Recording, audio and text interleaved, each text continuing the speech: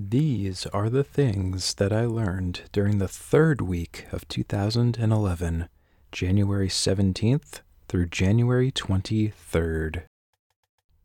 January 17th, Apple Business Stuff.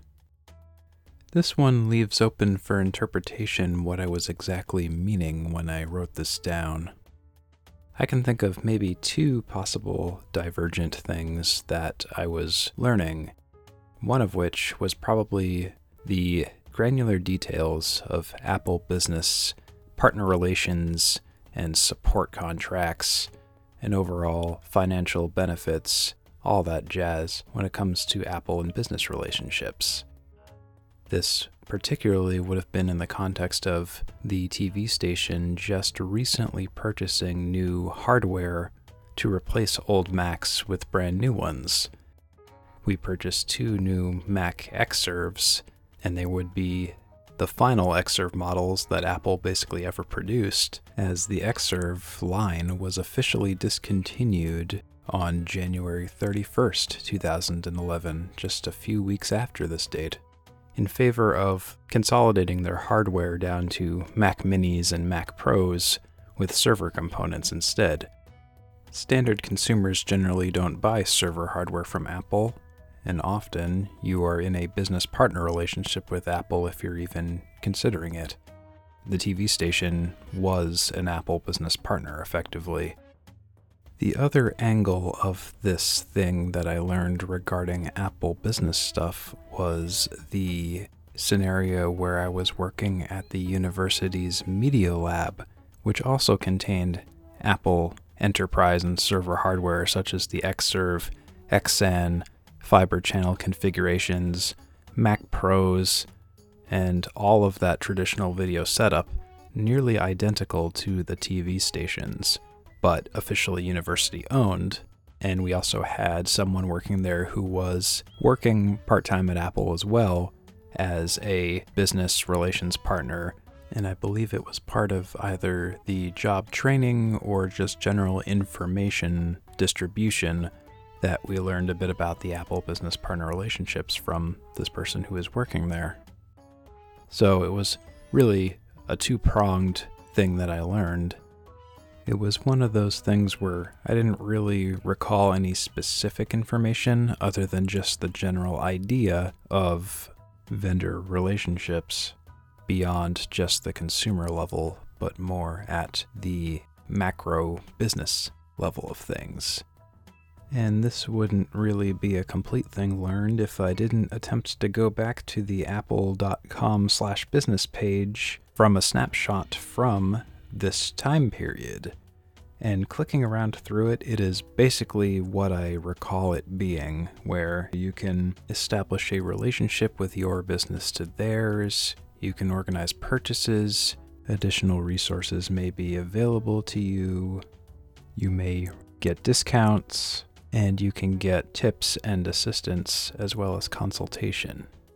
Fast forward to current day, where I don't work with Apple now, I work with Microsoft much more often, and it's very similar to working with a technical account manager, or TAM, where you just kind of have access to services such as folks that can assist you, to connect you with support resources, or answer questions for you, or provide all that kind of assistance.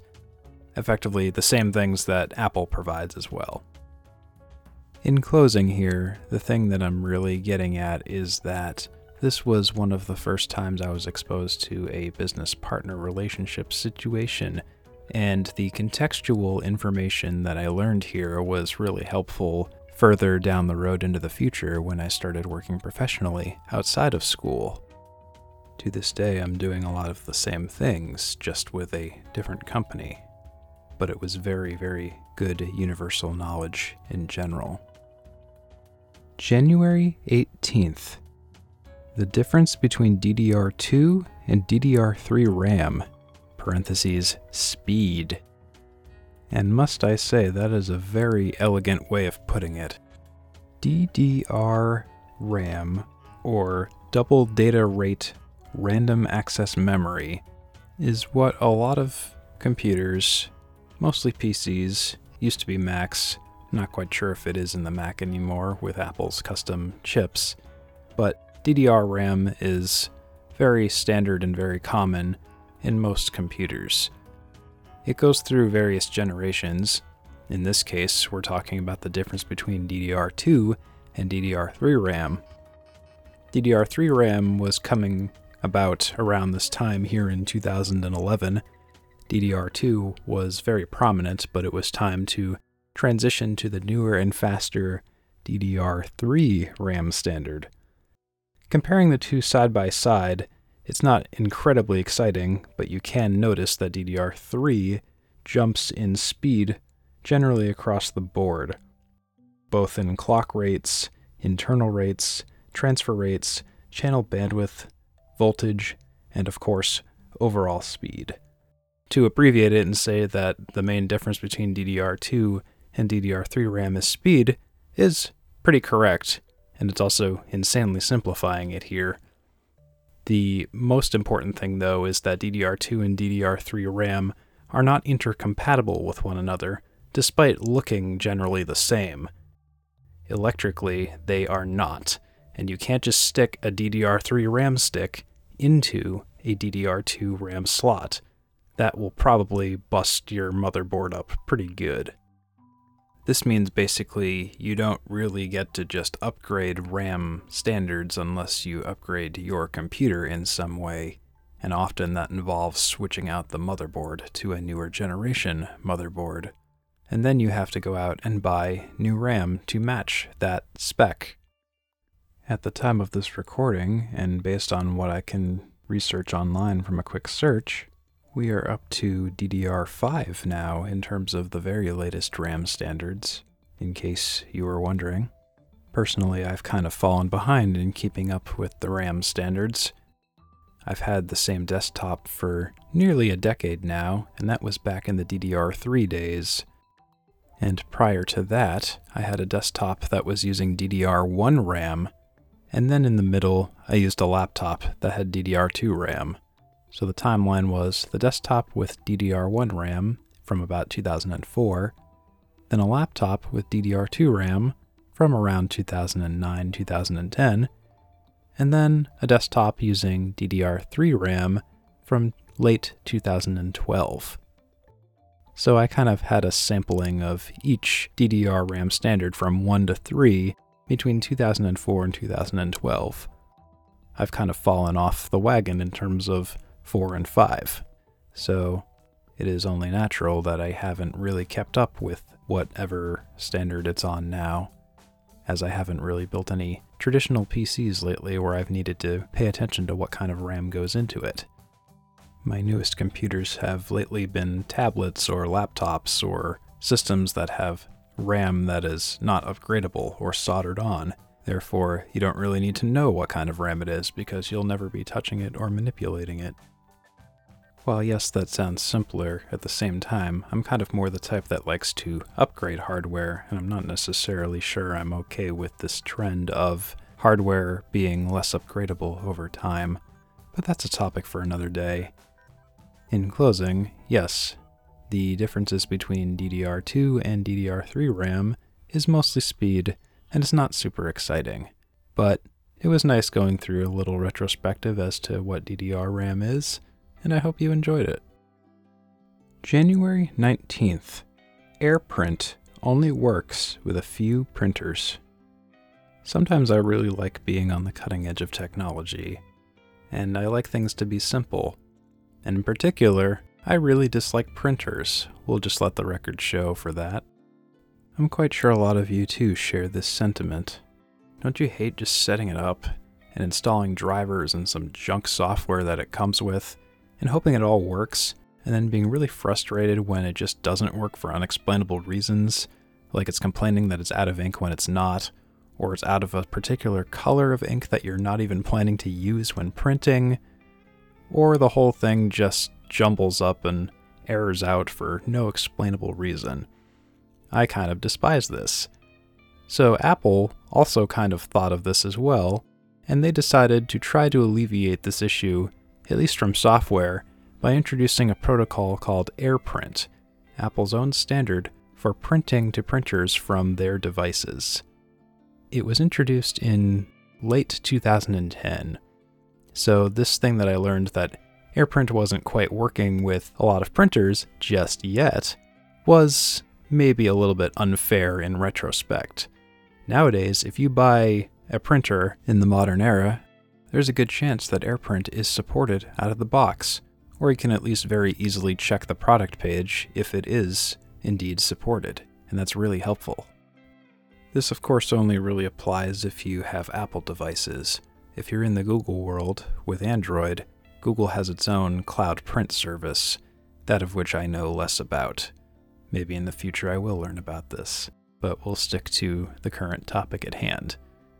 But AirPrint is really, really easy to use from Macs or iOS, where often it's as simple as the device will just find the printer and you can just print to it without having to install anything else. It's just using the built-in operating system feature of AirPrint that the printer has built into it and the operating system that you're using has built into it.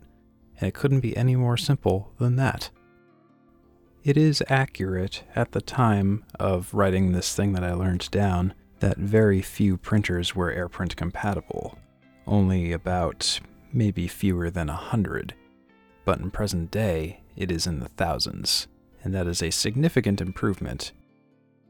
If your printer is also not AirPrint compatible, there also may be some software intermediary solutions that you may be able to use to make it compatible with AirPrint. If it were up to me, I would just want printers to go extinct, to be totally honest. But if we must deal with them, and if we must still have to print things, I appreciate that there are methods of making it a lot less painful than it has been in the past. Now, if only we can solve the problem of printers demanding that you have magenta ink installed when you're simply only trying to print in grayscale. I can dream, can't I? January 20th. Miscellaneous YTMND fads. Welcome back to Random Internet History Ramblings with Steve. Long ago, in the very early 2000s, long before your Snapchats and your TikToks and your Instagrams and your Facebooks, and even before your MySpace and maybe before your Xangas, there was a little website called ytmnd.com, which is short for You're the Man Now, Dog, which itself was a quote from the movie Finding Forrester, said by the actor Sean Connery. The website was basically a meme website. I guess that is what they're called today. Back then it certainly wasn't. But it was a website where users could upload an image. Maybe it was animated, maybe it was a still, and it was generally tiled across the screen, and then you could put some text over it, usually kind of in this quirky 90s style word art fashion, and then you can put some audio under it, usually like a 10 to 30 second looping clip that is then played over and over and over, possibly along with the animated image, over and over and over. And the link to the page would be really simple, and you would just link that to whoever you wanted on forums or instant messages or emails, wherever you wanted it to go, really. Bear in mind that this was from a different era of the internet. This was from a much slower dial-up modem-based internet. Not everyone could just load up videos as they pleased. No, sometimes it took a while to even just load a picture. And YTMND was sort of a proto-YouTube of sorts, where instead of getting full videos, we would maybe just get animated GIF images with some sound underneath. And both were really, really, really compressed, and they were edited for time and for best loading optimization, and that was about all you could get in the early 2000s up until maybe about 2005, 2006. And it was popular. It was really big, especially on forums, where if you just needed a meme or some response, or needed to, I don't know, make a joke out of something, YTMND was the place to do it. It was a very, very popular website. Over time, of course, as internet bandwidth got better and the general zeitgeist of the internet and appetite of the internet changed over time, along with different demographics and users coming on board, it just naturally shifted to other things. The rise of YouTube definitely didn't help YTMND in terms of staying relevant. To this day, the site still exists, but I would say it's pretty much on its last legs. Not a lot of folks are really talking about it anymore, and it's usually spoken about in a historical context, sort of like how I am right now. In fact, the site sometimes has issues even staying up, and there have been discussions on how to preserve some of the content of this site, particularly if it was based on technologies such as Adobe Flash, which is going away, or by the time you are listening to this, has probably already gone away. So what were some of these YTMND fads, you might ask? Well, one of them, of course, is one I might have already mentioned, which is the website's namesake, which was the Sean Connery "You're the Man Now, Dog" quote.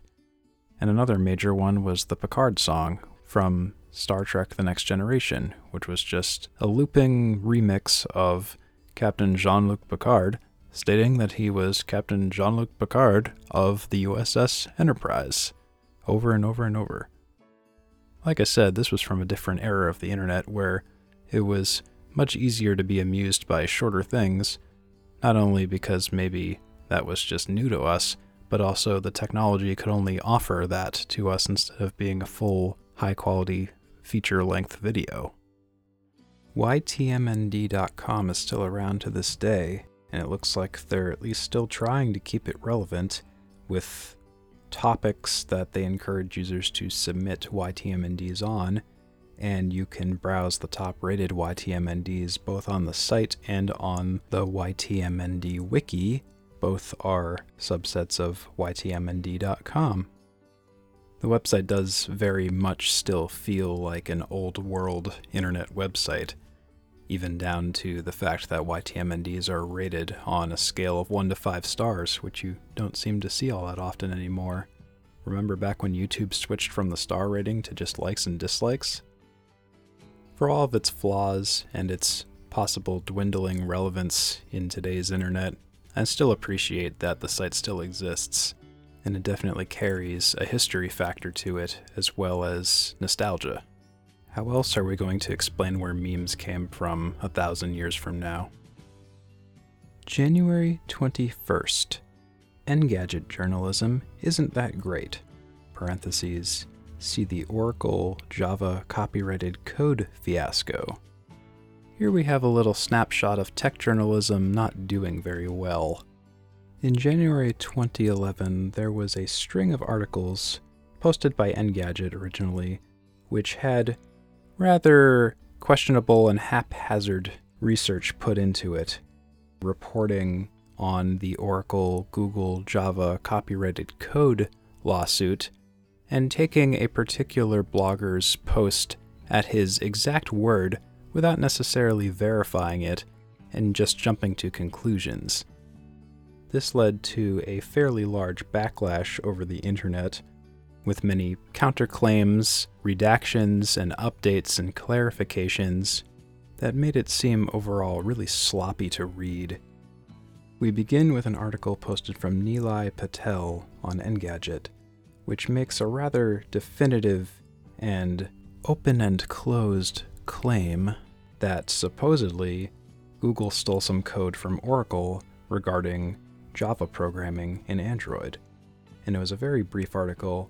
It seemed to just take a couple of postings from a blogger named Florian Muller. That pronunciation may not be perfect, forgive me. And the words that he speaks are repackaged in a post from Engadget with a very finger-pointing tone to the article.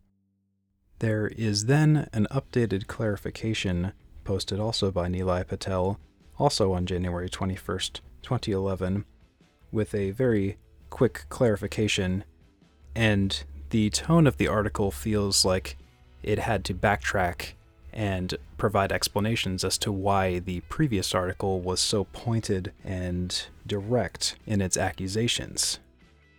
It was later also discovered that the original blog poster that Engadget sourced the information from may have had some biases and connections to Oracle that may not have been initially known and may have tainted the original opinion from a neutral manner to a more pro-Oracle manner. To make matters worse, the code that was accused of copying Oracle was actually just test code and never actually made it to any production system, which more or less invalidated the entire original article that Engadget posted. It is kind of amazing that they didn't really necessarily go out and verify this, and instead, they tried to maybe save some face and try to provide some quote-unquote context and explanation around it. But the original point mostly still stood, where it was test code, it wasn't production code. Just because it may have been lifted word for word didn't necessarily mean it was being used for monetary gain, and it was just for testing purposes again. The overall point here was that Engadget didn't necessarily have all of their eggs in a basket and all of their research put together in a coherent fashion when they posted the original article. The original source was slanting the material in such a way that really should have been looked at under a bigger lens rather than just posted word for word, even going so far as to compliment the original blog post as he was quote-unquote killing it based on previous supposed good contributions. Nowadays, we have the advantage of history, as this was nearly a decade ago at this point, and in April 2012, according to his Wikipedia article, the author of that original blog post, Florian Muller, stated that he had been hired by Oracle. Right there you have a bit of a conflict of interest in the whole grand scheme of things, especially when looking back. Engadget really should have known better and maybe looked to verify the integrity of the original source. This was where I sort of became wise to tech journalism, and I started to realize some sites may not necessarily have very high quality posts, as they don't necessarily research whether or not the facts are straight, or if they're slanted or biased, or anything like that. Nilay Patel is no longer at Engadget, he is now at The Verge.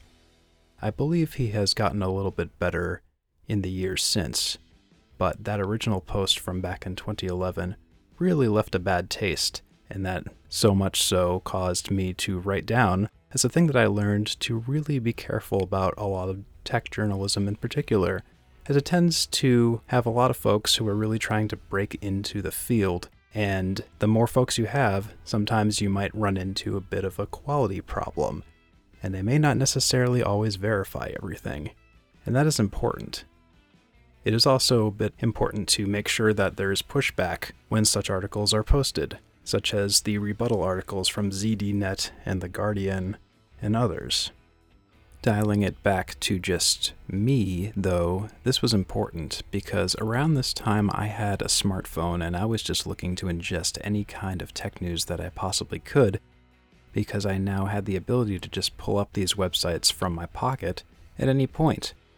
It was good reading for eating or any kind of situation where I was just idle and needed something to do. But it was indicative that I needed to be careful about the quality of sources that I chose from, and I shouldn't just go down the entire line of tech journalism and read everything, taking it at its exact word. So, not to completely dump on Engadget here, but they were just one of the first ones that I had to raise an eyebrow to. It is important to make sure you have a good editing staff that can possibly catch and prevent articles like this from making it out to the internet, because the damage control may end up being catastrophic. Something that is also important is that these websites may not necessarily stay the same forever. People come and go, hands may change in terms of staff, and things may improve. So always just keep an idea on the names of the authors and the editors, and be sure to read with a very critical eye. January 22nd, moving user profiles in Windows 7.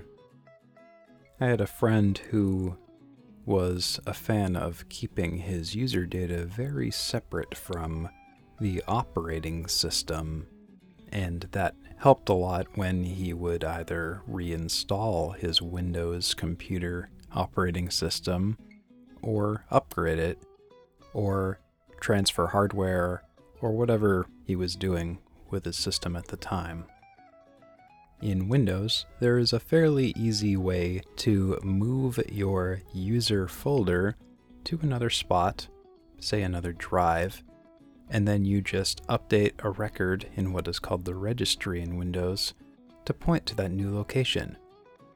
The only complication is you need to make sure that you are not actively logged in to the users in that folder that you are moving, because it's kind of hard to move something that you're actively using. Windows would not be very happy about that, of course. It is pretty useful knowledge, for sure, especially if you want to get into Enterprise and set up something called roaming profiles in Windows. It is definitely good practice to try it at home, although most people probably won't really ever need to do this, but it's good to know that it's possible to do this. If you ask me personally, I would never really want to do this because just the way I store data is a little different. I don't really care so much about my local user profile on a computer because I store all of my data and files either in cloud services or on a separate drive different from the user profile folder, or on network attached storage. So I already have my stuff in a different location anyway. I don't really care so much if my computer blows up because my data is safe elsewhere. The only things I really lose are maybe small configuration files, or maybe a Firefox profile or two, but again, the bookmarks and such are synced elsewhere, so it's not a huge loss. There have also been sporadic reports here and there that if you move a user profile to another drive, or to a non-standard, non-default location, you can experience unexpected problems when you're upgrading Windows, or certain applications may not exactly be coded to recognize that the profile folder is in a different spot. It is most unfortunate that little glitches like these come up, but that's another risk you take when you move away from the default configuration. When I learned this was sort of in a pre-cloud era though, and it was mostly before I had any semblance of separating data from the system or profile in general. So it was a nice little stepping stone and the first step for figuring out ways to keep your data separate from a computer in the event that the computer blows up or the future would yield more cloud-esque options. And finally, January 23rd. Shining laser pointers at airplanes is very bad. I don't know what it is about this podcast where we finish episodes on silly things, funny things, or very obvious don't do this things.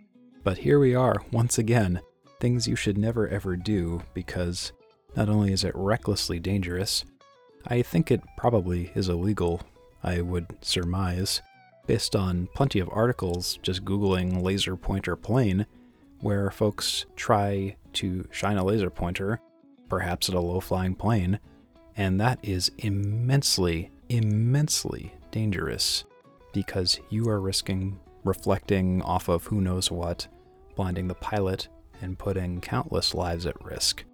So a little things learned public service announcement here: do not ever shine a laser pointer at a plane. Any time of day, any time of night, just use it with keeping your cats entertained responsibly. Never, ever invoke laser pointers on anything involving people, moving vehicles, and I'll extend this past planes. Let's say don't even do it with people on bikes or cars or anything. I shouldn't really have to make this PSA because it sounds like common sense, but you never know who's listening. So I will say this: do not ever shine laser pointers at anything that could end up in people's eyes. That can lead to temporary or permanent blindness, depending on how powerful the laser is. The only lasers that should ever go towards eyes should be lasers involved in LASIK eye surgery. We have reached the conclusion of Things Learned during the third week of 2011. Again, I want to thank you very much for listening to Things Learned. If you are a longtime listener, thank you for listening to yet another episode. And if you are a brand new listener, I thank you for coming on board, and I hope you stick around. If you feel you enjoyed this show, you may feel free to subscribe to it wherever you get your podcasts, wherever that may be. And if you have any feedback, please feel free to leave a rating wherever you rate podcasts. Again, wherever that may be. It may be Apple, Google, or who knows. Search Things Learned and you'll likely find it. Things Learned is a mostly weekly podcast, at least at the time of this recording. It is produced, created, edited, all by yours truly, with some assistance from various folks who provide royalty-free music. If you are interested in what this music is, please check out the show notes for this episode, and I will include all the details down there. Again, thank you very much for listening to Things Learned. It has been awesome talking about these 7 things learned for this week of 2011, and stay tuned for more episodes, and I will talk to you next time.